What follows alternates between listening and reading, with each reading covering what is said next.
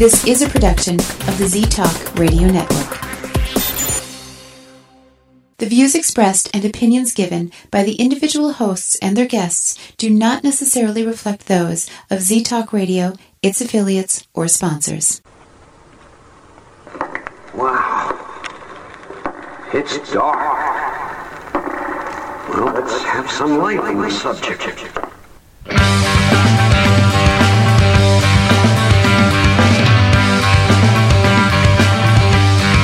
Put on your critical thinking caps and please refrain from hugging. It's time for Dimland Radio with your host, Jim Dr. Dim Fitzsimmons.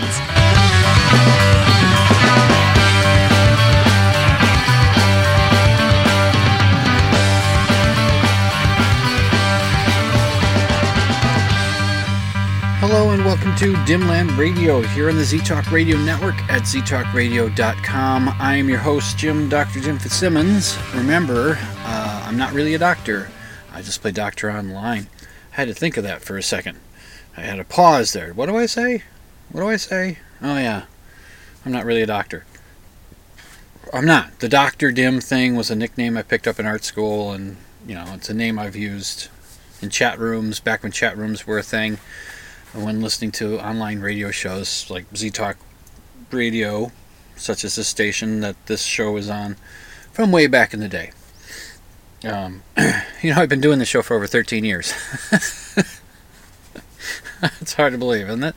So anyway, I'm coming to you once again from the basement of Nostalgia Zone, which is a comic book store in Minneapolis. We do have a website. Go to nostalgiazone.com. If you become a member of our membership, you'll save 10% on your purchases of old comic books and magazines, and you'll earn points that you can use as, more of a percentage off, or not a percentage, but money off of future purchases. You can let them accrue and get up to big money to save. Right now I'm sitting on about $45 worth of points.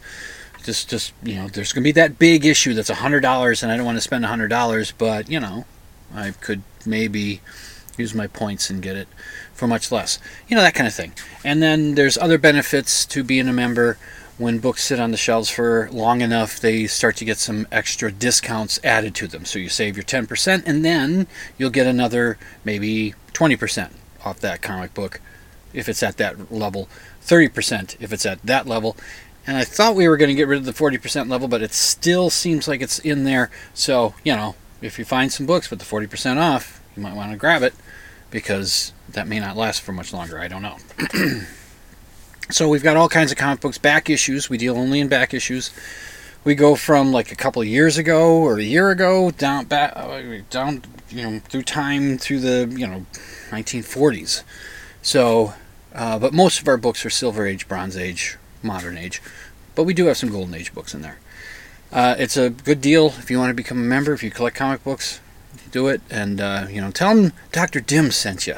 I don't know where you could tell them that, but Anyway, so I record the show in the basement, and I figured I should do a commercial or an ad or whatever this is to help promote the store and maybe pick up some new members to people to buy the stuff. So check out our website, nostalgiazone.com, and become a member and buy some comic books from us. That'd be really awesome, because I'd like to keep this job and have this space to do my show. I don't remember the first album I bought with my own money. I don't remember. And I bring this up because I was on a podcast recently. I was a guest, a friend of mine, one of the Perineum Party, the Gooch Squad, that he has a couple of podcast things he does. He does a music one, Into the Unknown, I think it's called, where he just plays a bunch of obscure bands or new and up-and-coming bands and stuff. He just, does a podcast that way. He also has this podcast called 5 Questions. I think that's what he calls it. His name is Jeff, and he's from the England land. He's over there on the other side of the ocean from where I am. The Atlantic Ocean, that is. But, if you're going the other way, he's on the other side of the Pacific Ocean, too. But way over the other, It's a globe. It's not flat. It's a globe. The Earth is a sphere. It's not flat. So, anyway, he has people on, and he asks them 5 questions, and they're not always this. I thought at first it was the same 5 questions, so I hadn't listened to any of his podcasts because I wanted to come in fresh. I didn't want to be influenced by other people's answers to the 5 questions. I didn't want to know what the 5 questions were before I came in. But he said, no, I do different questions, but there is like a question that does kind of keep coming into each of the shows. And he has a way of things. When it comes available, I'll let you know. I'll link to it in the show notes, which you can get to by going to dimland.com, click on the show notes /blog option, and you'll get to the show notes for this show, which has the links to everything. It tells you what songs I played in the bumpers, and if I'm able, I link to the song so you can check it out, and all that kind of stuff. It's on there. Because if you're not going to the show notes, if you're only getting like 52% of the show if you're not checking out the show notes. So anyway, Jeff had me on, and he did ask me, and I'm going to spoil the first question he asked, which was, what's the first album you bought? I mean, with your own money. I don't think he said that part of it, but I took it to being that. And it's just not like an album that was bought for me by my parents, as opposed to that, I guess. And I said to him, I don't know. I don't remember what it was. Because I've heard this question before. I think he's mentioned it, that he asked that question. And I sat and thought about it. I said, I don't know what it was. I know what the first CD I bought was. I actually bought 2. One was used and one was new. The used one was a best of English Beat, or The Beat, if you're on that side on Jeff's side of the Atlantic. I bought that. I can't remember what it was called, but I bought that CD, and I bought new, the CD from the Dukes of Stratosphere, called, it was an anthology. They had 2 albums that they put out, and they put them together in one CD, which is called Chips from the Chocolate Fireball. And Dukes of Stratosphere is really the band XTC. They decided to do what their idea was let's do an homage EP. And they called it, I think it was called 25 O'Clock was the first EP they put up. It had 6 songs on it or 7 songs on it.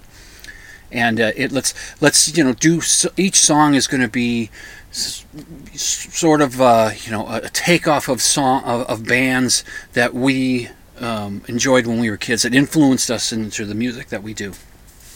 And the idea was they were going to release this under the name Dukes of Stratosphere, and it would be publicized as, hey, this was a found album or EP. This material was found. It was lost for so long. This band that everybody's forgotten called the Dukes of Stratosphere, and so that was the idea. They were going to market it that way. That it was an actual album from the time period that these guys were paying tribute to. But the word got out that no, it's XTC. I guess it's kind of hard to mistake Andy Partridge's voice. And he's the main songwriter and singer of the band. Colin Moulding was the other songwriter of the band, and did a lot of singing too.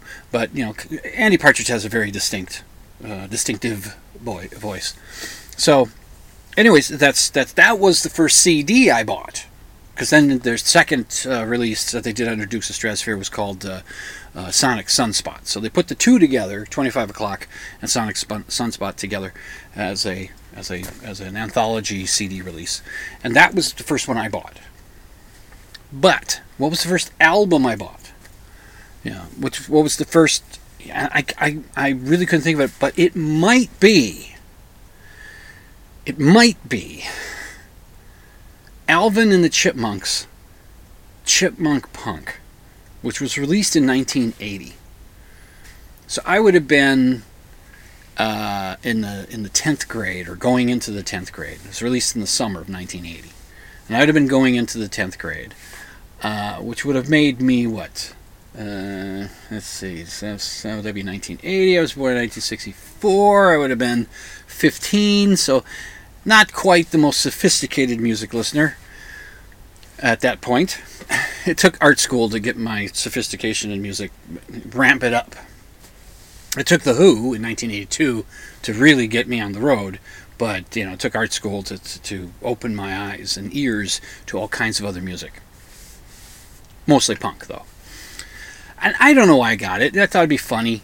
something, and it was, I guess, amusing to me. But here's the thing about that album.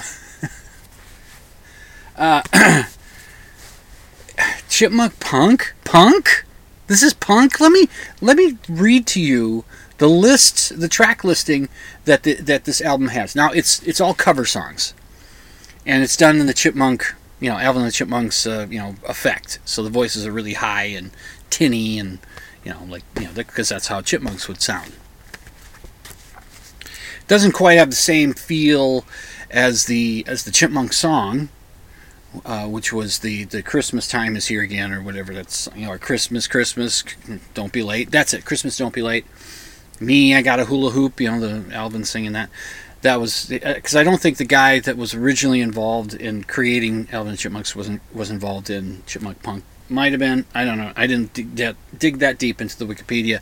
I was more interested in going through the listing of songs that were covered on an album called Chipmunk Punk. This is like supposed to be punk rock songs, right? Okay. Well, let's go down the list, shall we? Okay. It starts with the song "Let's Go," which was by the Cars, which is not punk. New wave, pop, but not punk. No. Okay? And that, you should notice, that's a theme to this album. Next track, Good Girls Don't by The Knack. Again, not punk.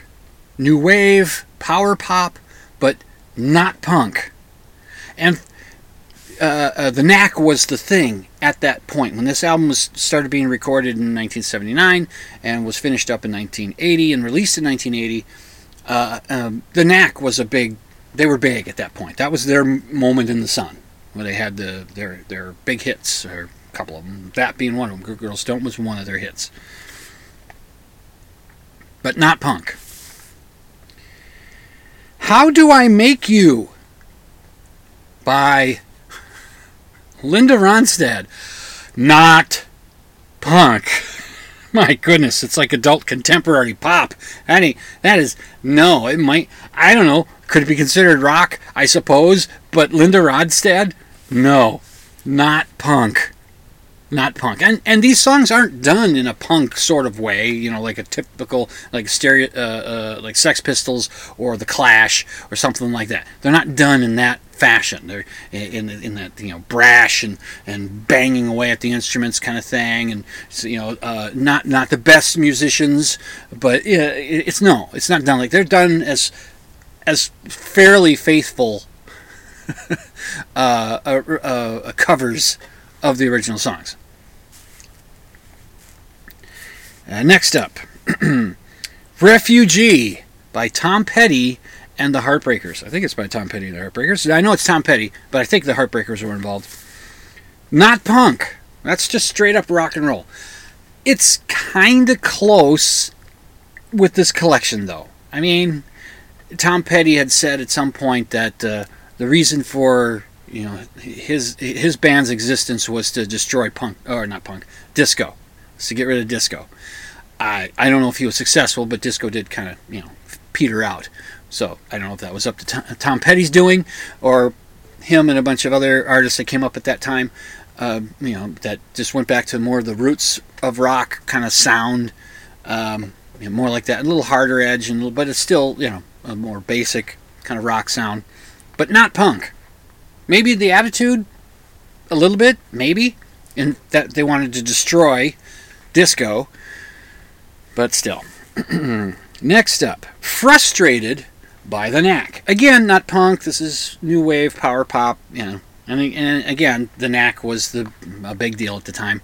So that's their second appearance on Alvin and the Chipmunks' Chipmunk Punk classic album from 1980.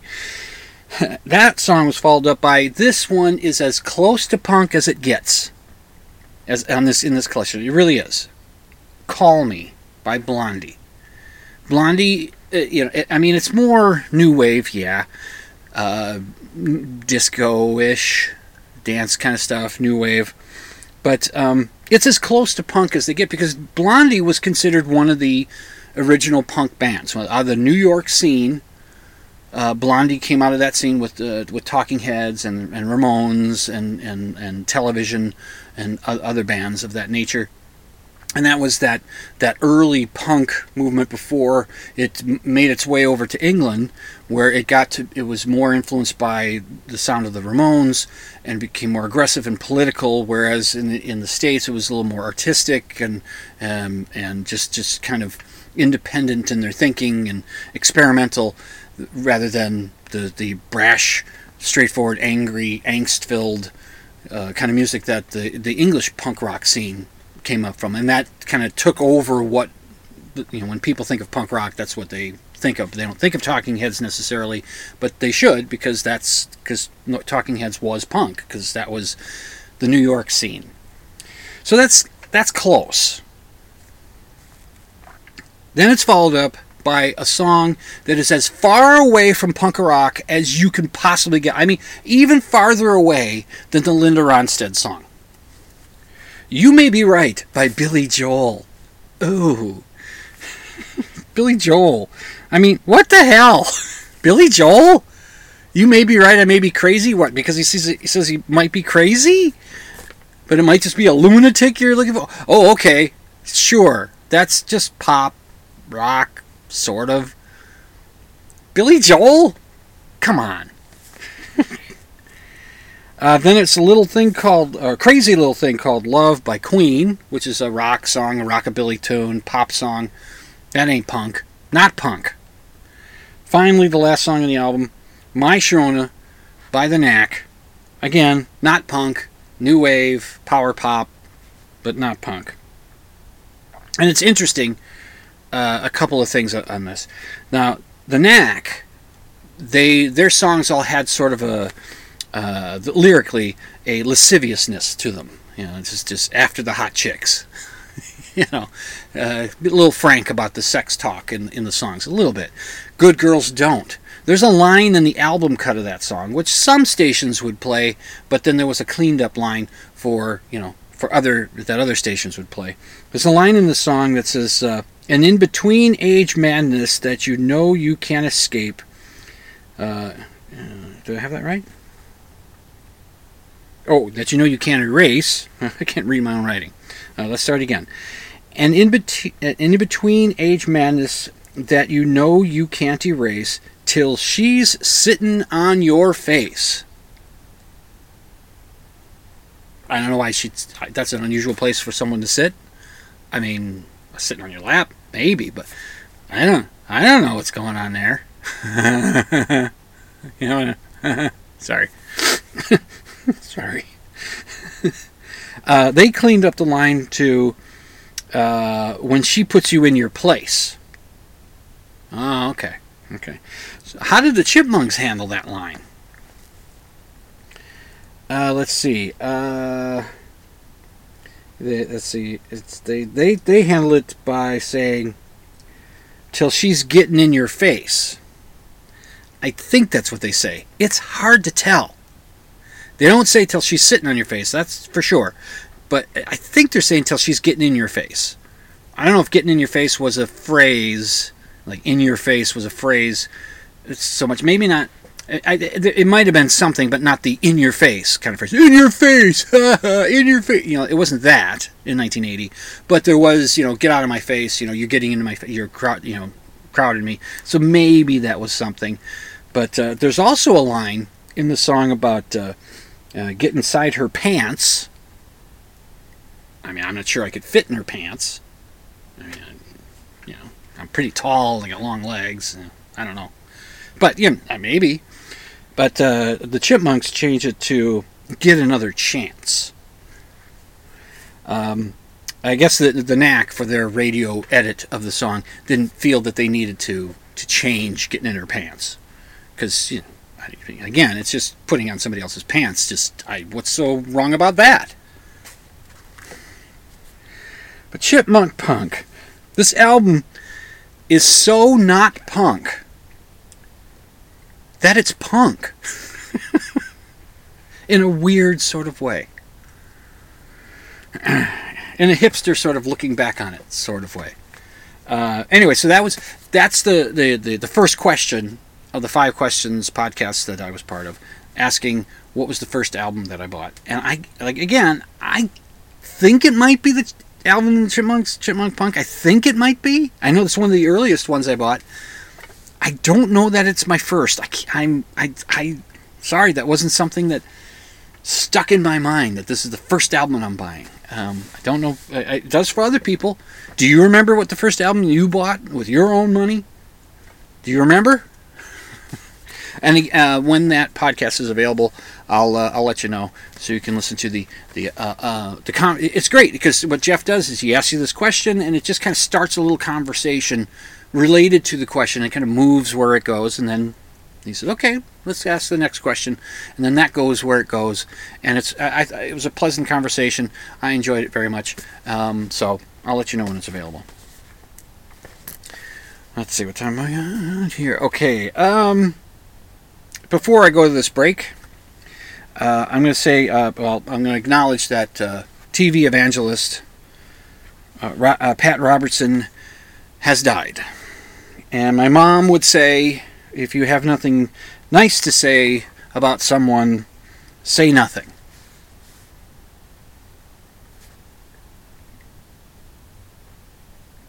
Well, I guess I have one nice thing to say. Pat Robertson is dead. You're listening to Dimland Radio on the Z-Talk Radio Network at ztalkradio.com. I'll be back after this break.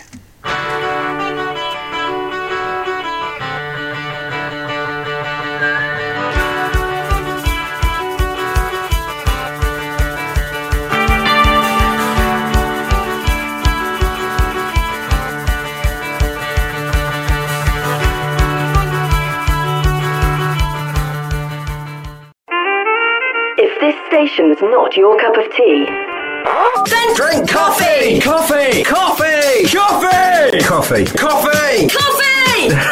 Drink coffee! 100% news. 100% information. 100% guaranteed. Thought you might say that.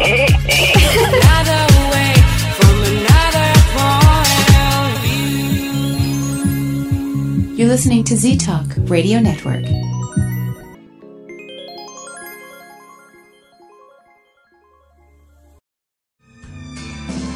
Remember, there's no hugging in the chat room. You're listening to Dimland Radio on Z-Talk Radio Network. Do you believe in ghosts? Do you think Bigfoot is real? Do you suspect that your neighbor is really Val Tor, leader of the lizard people of Bendar 3? Well, Dr. Dim doesn't, and he'll tell you why when you tune in to Dimland Radio Saturday nights, 11 Central, midnight Eastern on Z-Talk Radio Network. It's an hour of science promotion, pop culture rants, personal observation, and of course, skepticism. Join Jim, Dr. Dim Fitzsimmons, Saturday nights, 11 Central, midnight Eastern for Dimland Radio on Z-Talk Radio Network.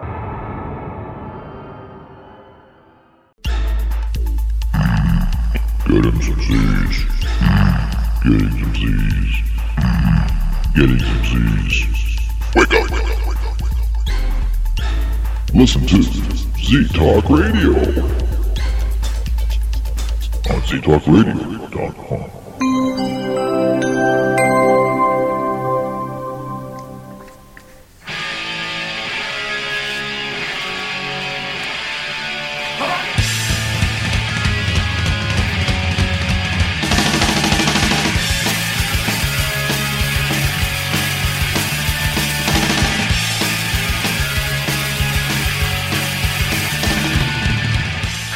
And welcome back to Dimland Radio here on the Z-Talk Radio Network at ztalkradio.com. I'm your host, Jim, Dr. Dim Fitzsimmons. During that break, one of the fellows that I work with at the comic book store came in. So, if he heads down into the basement, I'm going to, introduce you to him. If he stays up there, I'm going to try not to be distracted by what he might be doing. You try to get here. See, I'm doing this earlier in the morning than I normally do it, and he probably didn't realize I was going to do that. And because we're opening the store at noon now, we used to open it at 2, so that's 2 hours earlier. So there's stuff I want to get done before we open the doors, like get away all the books that I bring in, get them all put away. I don't like trying to do that when the customers are around because I don't want to get in their way and I don't want them in my way. Yeah, it takes too much time, so I like to just get them done before we open up the store. So he popped in to grab something. Hopefully it's just he's bringing it over to his apartment, which is just down at the end of the block, and using that, and he won't be back before I finish the show. But we'll see. If he does come down here, I'm going to say, I'm doing a show. If you want to come and say hi to everybody, you can, but then go away.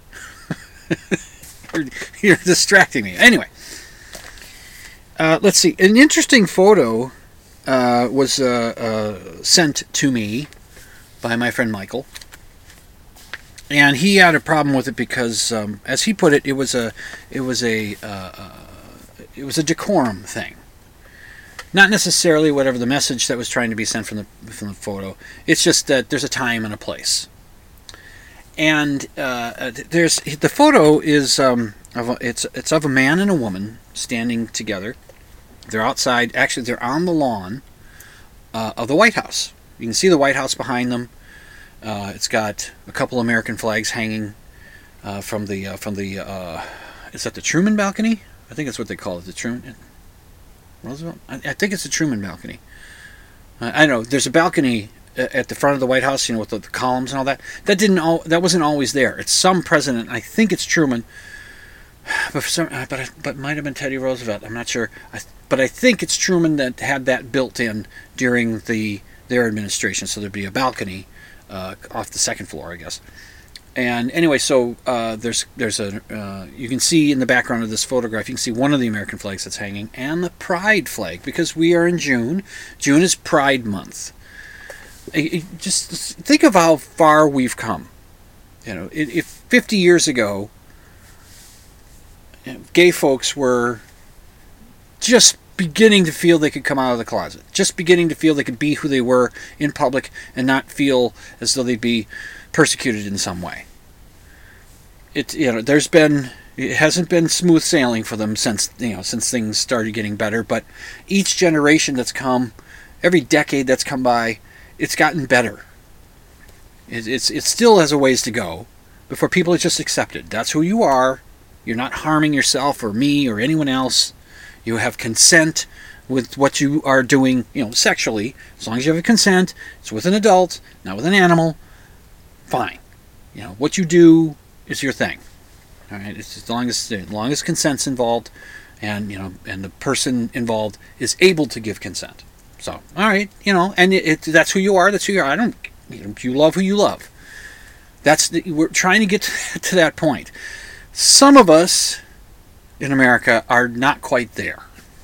They're still back in those days where they long for the days where we could put the gays back in the closet.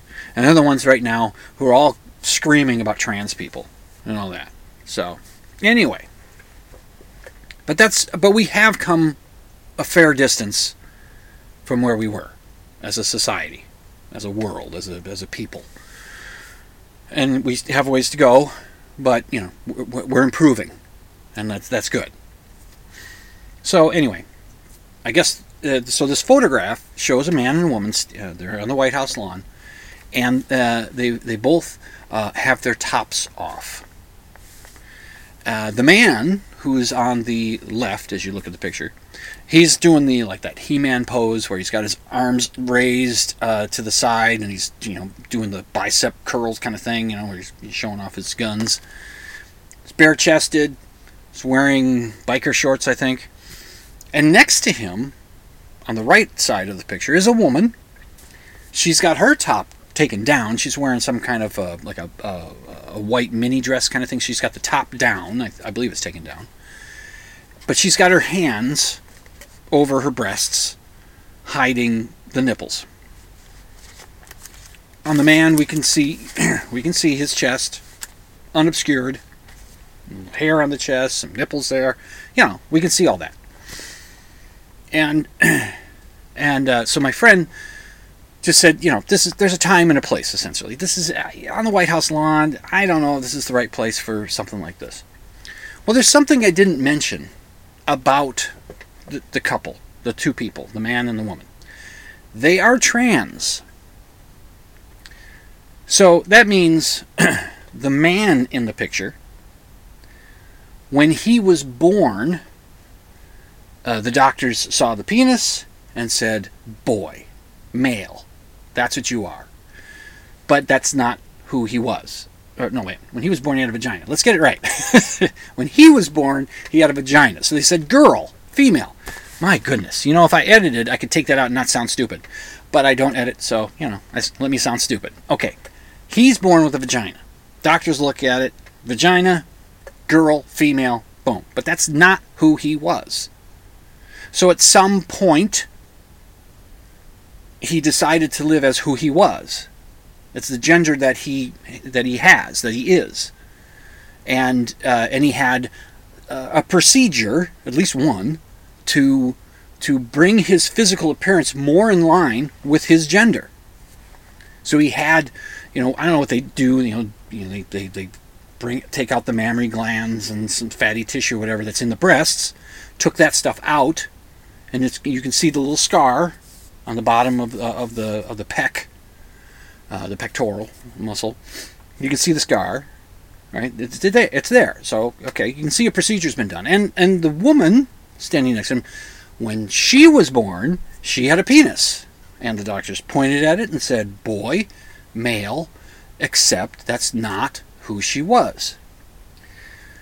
So at some point in her life, I'm sure she grew up being presented as a boy, but never was quite right with that. And at some point she decided, no, this is not who I am. I'm a woman. I know I got a penis, but that I'm a woman. So she's had a procedure, at least one, to bring her more in line, her physical look more in line with the gender that she is. So she's had breast implants. All right? And I think this is the point that they were making with the photo. And it goes to the movement of free the nipple, where women should be allowed to go topless in public because men can, and why shouldn't women? Well, America has a real kind of weird relationship with women's breasts, just kind of weirdness over them. I mean, I like a nice pair of women's breasts. I do. But what I think are a nice pair of women's breasts might not be the same as what you think are. But I think we all kind of like them. Yeah, some like them really big, some like them really small, some like them, whatever. Anyway, so I think the point that they're making in there was that prior to the man's surgery to bring his physical appearance more in line with his gender, prior to that, his nipples couldn't be shown in public. But since then, they can. And the woman in the picture, prior to her surgery bringing her more in line with her gender, her nipples could be shown in public. They're the same nipples. They're the same nipples. But America has this messed up idea about women's boobs. Yeah. And now, personally, I think very few people, male or female, should ever go anywhere in public without a shirt on, without a top on. Very few. I'm including myself. You will never see me shirtless if I can help it. It's just not my style. There's plenty of people out there that shouldn't. There's a select few, male and female. I'm fine. Yeah, you look pretty good. But, and what I think looks good might not be the same as what you think looks good. Different strokes for different folks, right? So, I don't know. Free the nipple? I think, let's see. Yeah, I think I've got time before my next break to do one of these. It's not true, I'm telling you, 'cause I'm up here and you're nowhere. It's not true, so there.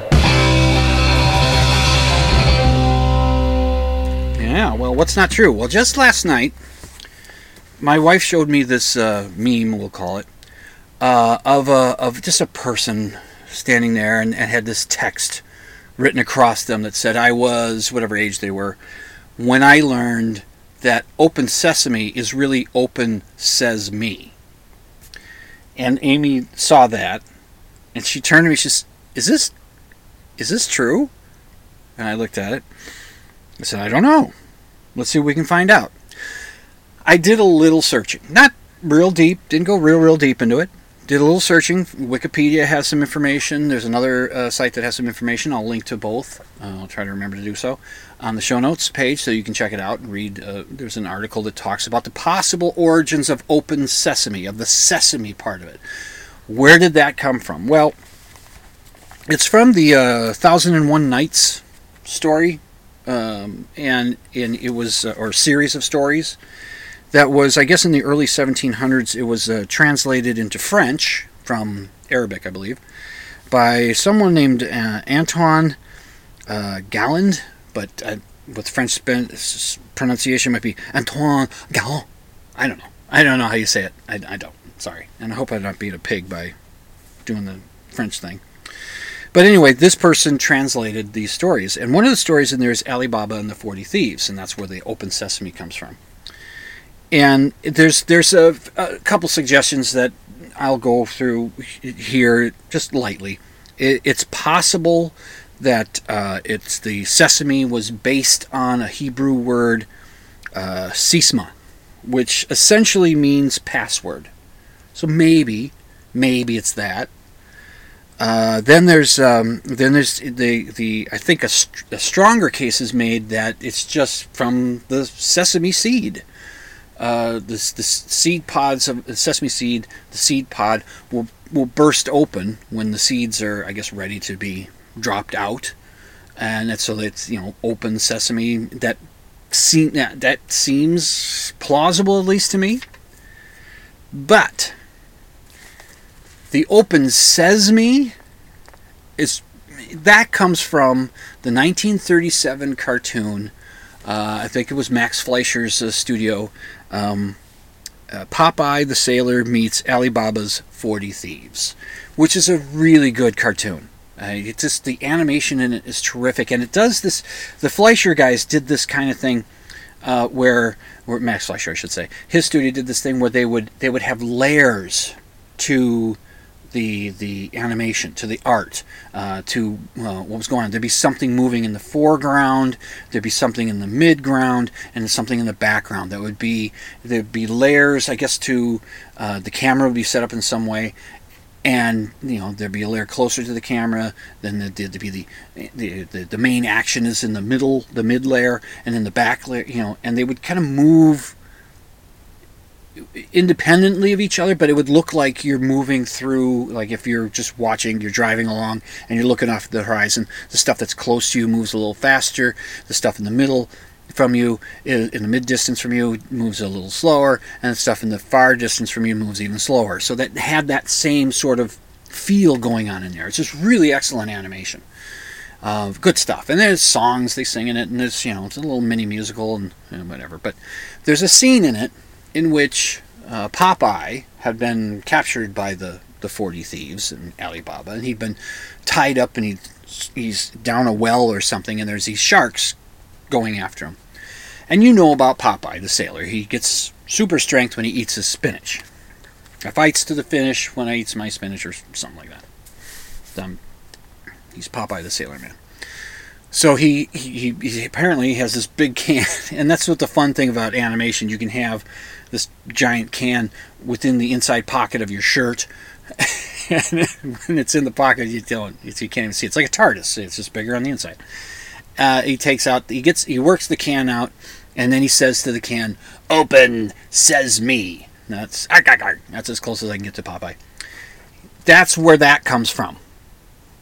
It's you already saw within the cartoon the use of the phrase "open sesame" to open up a cave or something.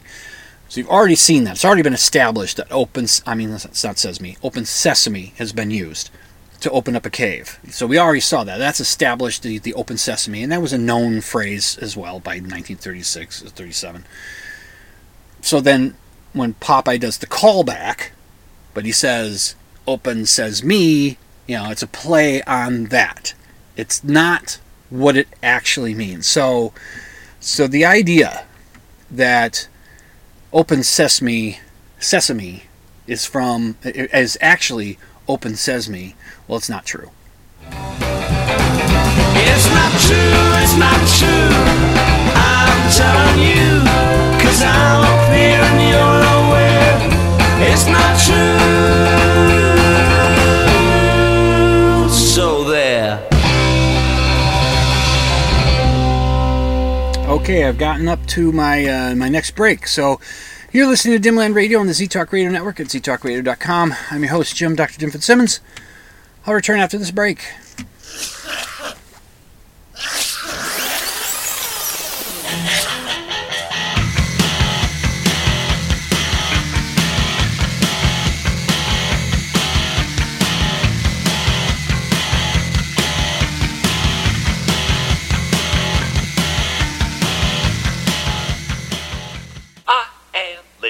On Channel Z.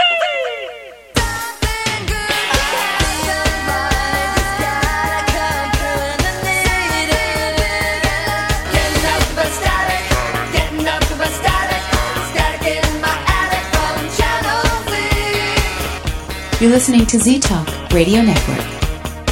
I am living on Channel Z. Oh, Lord, honey, can somebody tell me what my future holds? Hey, man, you think I can get a reading? Wrong answer. It's time for Dimland Radio with your host, Dr. Dim, Jim Fitzsimmons, only on Z-Talk Radio. Grandpa, look what I got. Wait till you see the bike we got for Jake. It is the coolest thing. Hearing loss happens gradually with age, making it easy to ignore. Yet most older Americans aren't getting their hearing tested. Dad, can you hear me? Untreated hearing loss can keep your loved ones from enjoying what they cherish most. Don't let that happen. Speak up about hearing loss. You'll be glad you did. Brought to you by the American Speech Language Hearing Association. You're listening to Z-Talk Radio, the #1 choice for music, sports, news, and talk radio. So keep that dial locked to ztalkradio.com.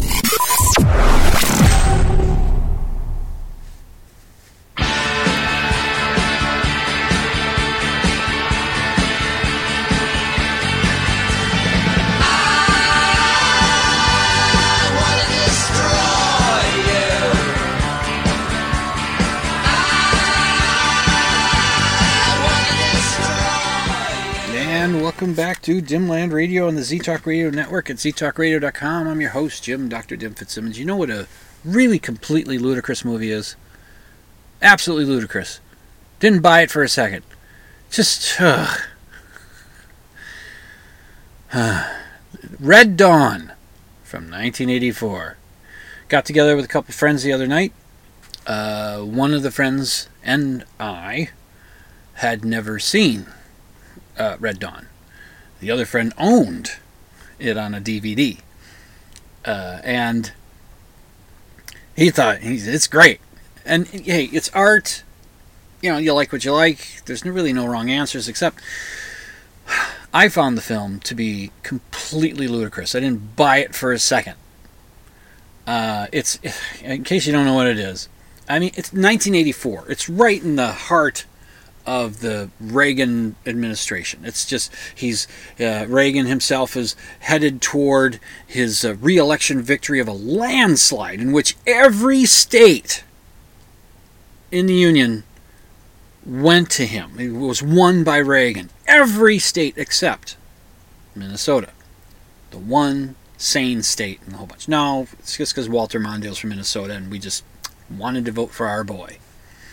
You know, I did. That was the first election in which I could vote, a presidential election. And I went to, a friend of mine called me on election night, or earlier in the evening. He said, look, the Mondale's election night rally place is at the St. Paul Civic Center. We got to go. This is a one chance, this is a chance in a lifetime. We got to go. It's open to the public. Let's go. And I said, okay. So we went out, we voted, and then, we went on over there. And it was, we walk in. By the time we got to the map was being shown, and we see red across the board. And a reporter came up and talked to John, that's my friend, and he said to him, and he's like, doesn't look good. And so we waited for a bit, while the crowd kind of grows, and it's like we're kind of somber mood because it's pretty clear that only Minnesota and the District of Columbia, Washington D.C., the only two areas of America that were won by Mondale in the Electoral College system kind of thing, which I talked about last week about how ridiculous that is. I mean, I wanted to see, in 2020, I wanted to see a blue map. I wanted to see deep red states going blue because Fearless Loser was such a loser that people just said, that's it, we've had it with him. Apparently not. Anyway, at least the proper candidate won because he won. He won 6 or 7 million votes. He won. If you think he didn't, if you think there was some shenanigans there, you're sorely mistaken. Anyway, so Monday, it's getting to the time where it's obvious he's got, Mondale's going to concede, which is what proper adult, serious politicians do when they lose. They concede. If they're little babies, they don't. They whine and complain, and they get their minions to try to effect a coup. That's what they do. And the first time in the history of our country, we did not have a peaceful transfer of power because a big baby didn't want to accept the fact that he lost. So anyway, Walter Mondale was not a big baby. He understood. I've lost. He says, so he comes in. The Mondale family comes in. There's this long ramp that comes up along the main floor of the Civic Center. This long ramp that goes up to the stage. And as they're coming in, the people are kind of surging to shake hands with the Mondale family, with Walter himself, And it was funny because the surge was there. Everybody's kind of pushing. But when Mondale's daughter, Eleanor, what was her name? Who was a fairly attractive woman. She comes along and the crowd seemed to surge just a little more. A little more of a push. It seemed. Maybe I'm just misremembering. And then Mondale got up there and he gave a gracious concession speech. Talked about, Ronald Reagan's going to be the president. Still, we need to support him and, help to, move the country forward. And, that's what they do. Unless you're a big baby.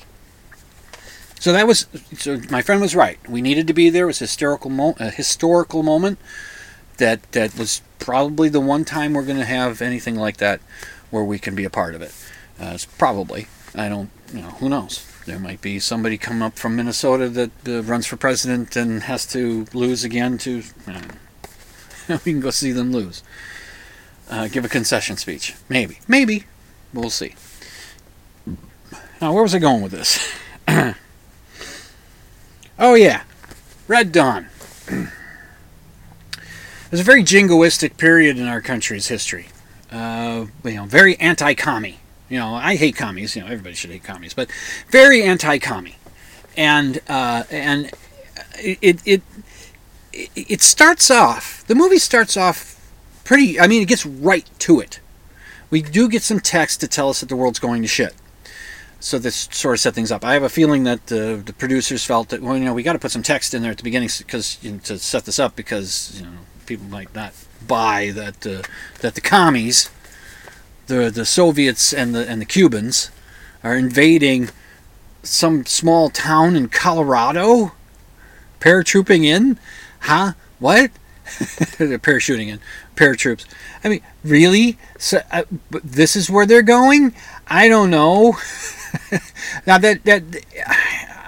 it just, to me, I wasn't buying it, the whole thing. I just wasn't buying it. But it does open pretty crisply I mean, you're not in the film too long before you're seeing. You get a couple character moments where Patrick Swayze's the older brother of to Charlie Sheen's character, and then there's a couple other kids, and they're talking about whatever, and then heading into school, and they get into school, and they're having some lessons. They're not talking about how the world's going to shit, but the teenage kids in those days, they didn't care.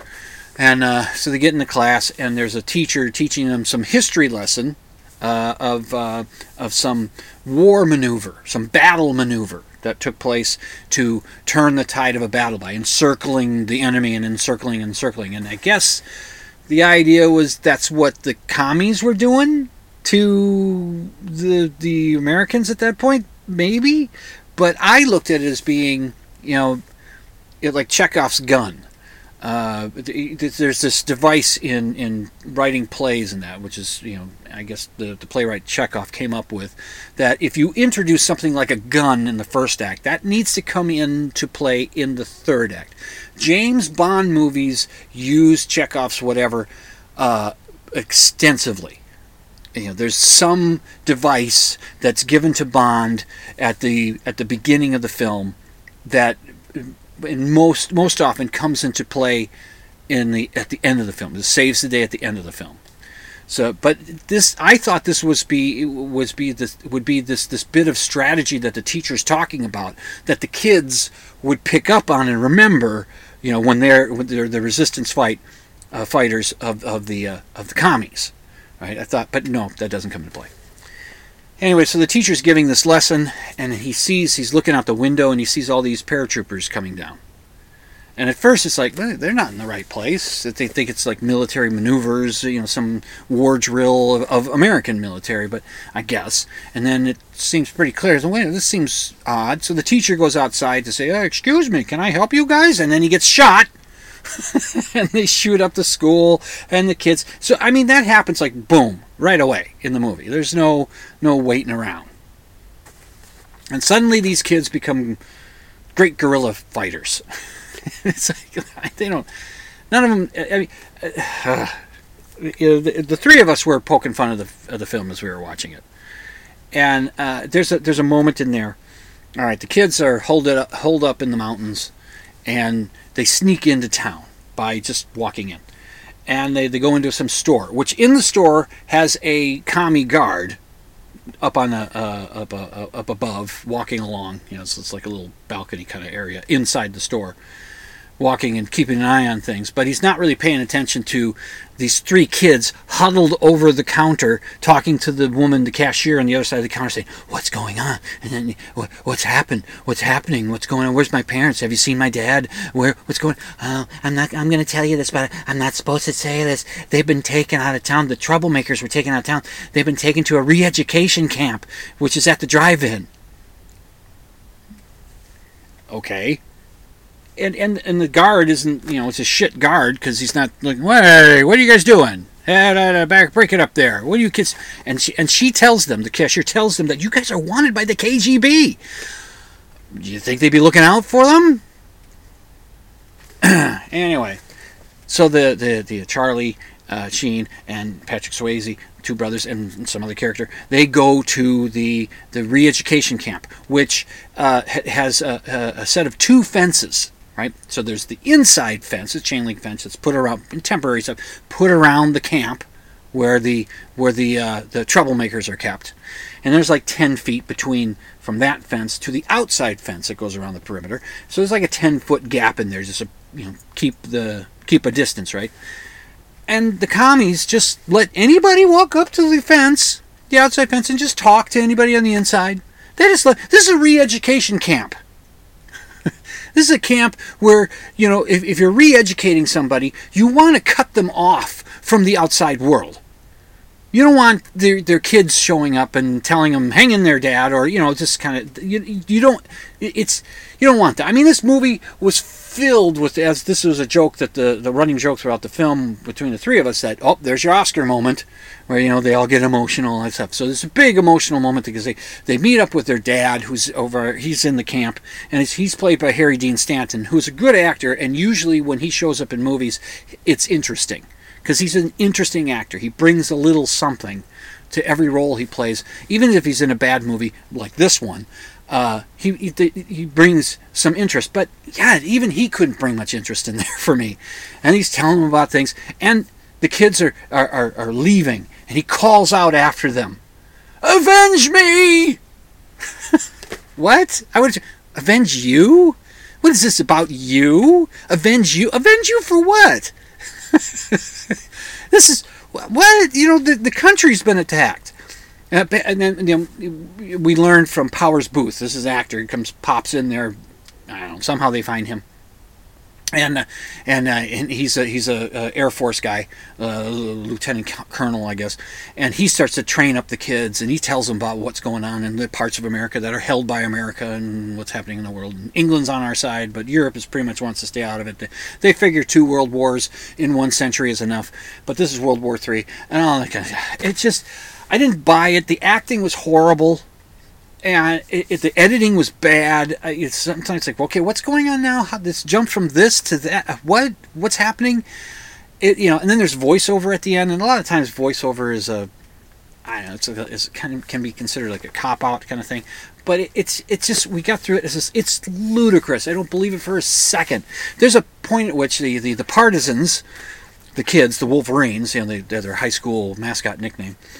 These Wolverines, they're up in the mountains behind a bunch of commie soldiers that are going to execute a bunch of Americans for whatever, and they're behind them, right? So the kids, the partisans, they're behind the commies. They're all got their weapons trained on the innocent Americans over there, right? So and they're counting down to fire, and the command is given to fire, and the kids up in the hills, they shoot first, and they shoot all the guys. This is from behind, okay?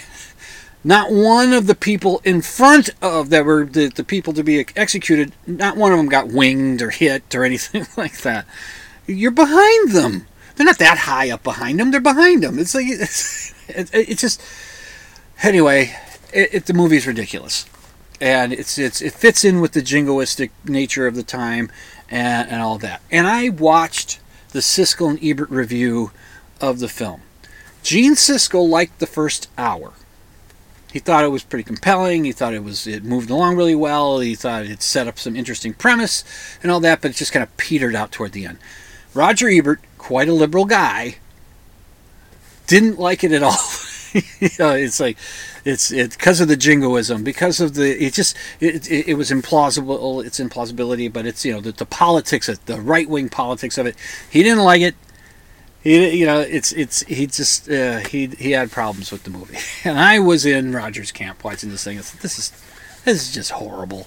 This makes, the hardcore NRA member, that gives them, wet pants watching the movie. Oh, see, we can all have our guns. Here's in case the commies come and get us. Yeah, okay, whatever. I do agree that it did start briskly and moved along pretty well at the beginning, but it was a goddamn stupid movie. Before I leave the show, before we finish up, wanted to mention something that I saw in that same episode of Siskel and Ebert at the movies, I think it was called at that point.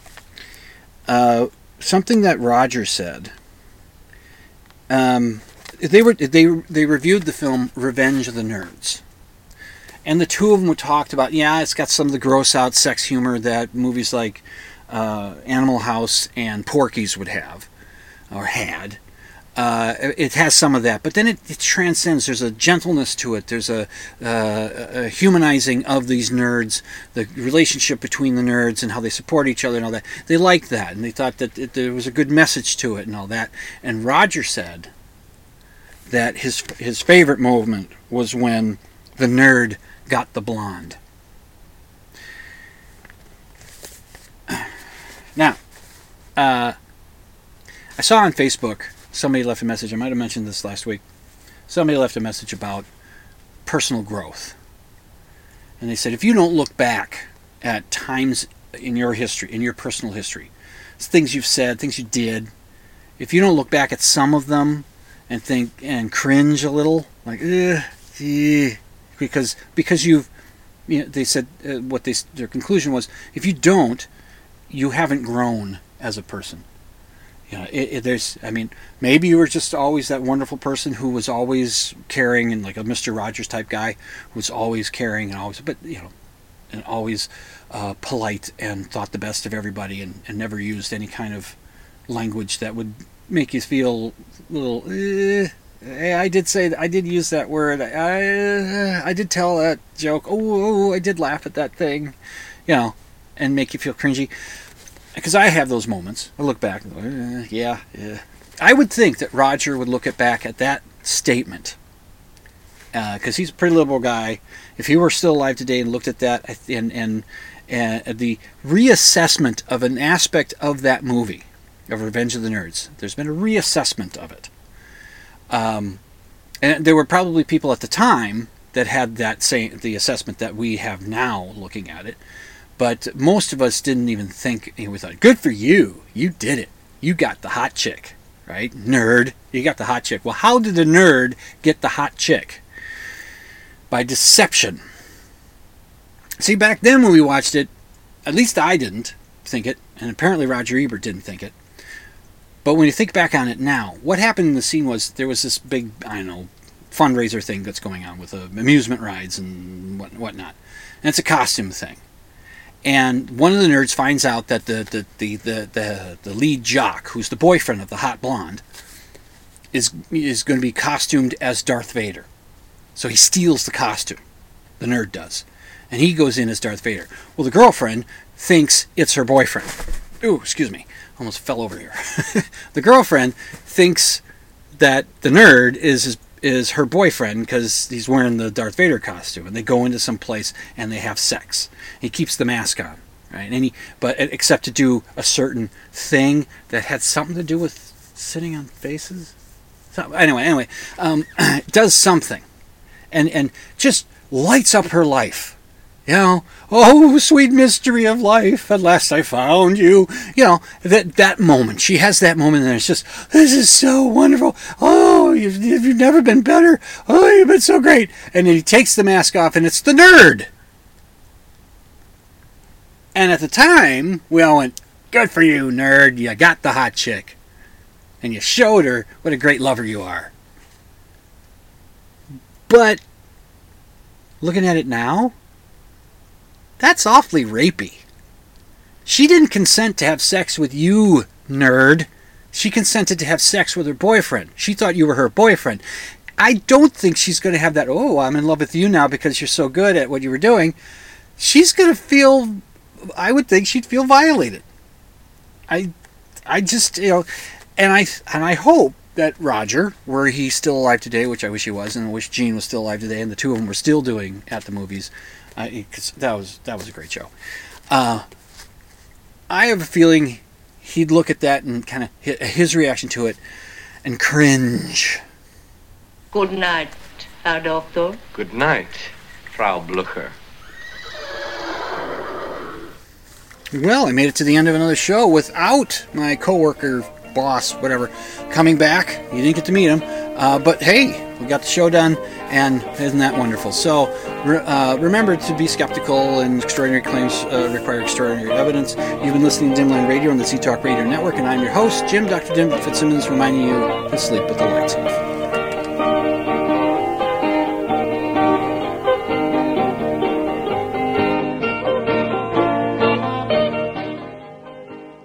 You can check out my show notes at dimland.com. Just click on the blog option, and you can email your questions and comments to drdim@dimland.com. That's DRDIM at dimland.com. And the opening theme song, Ram, is by the Iolius and is used with permission.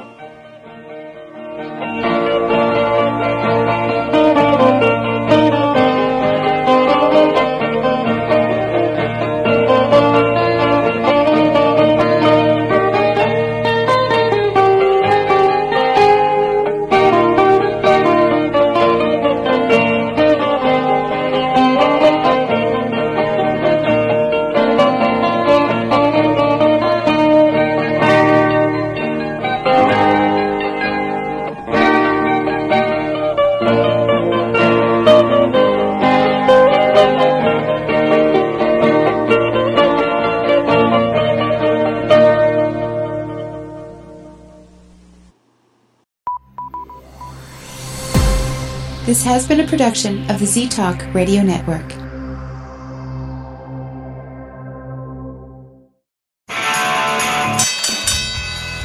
And now, a message to our competitors. Thanks for tuning us in. Well, I'm going to hell.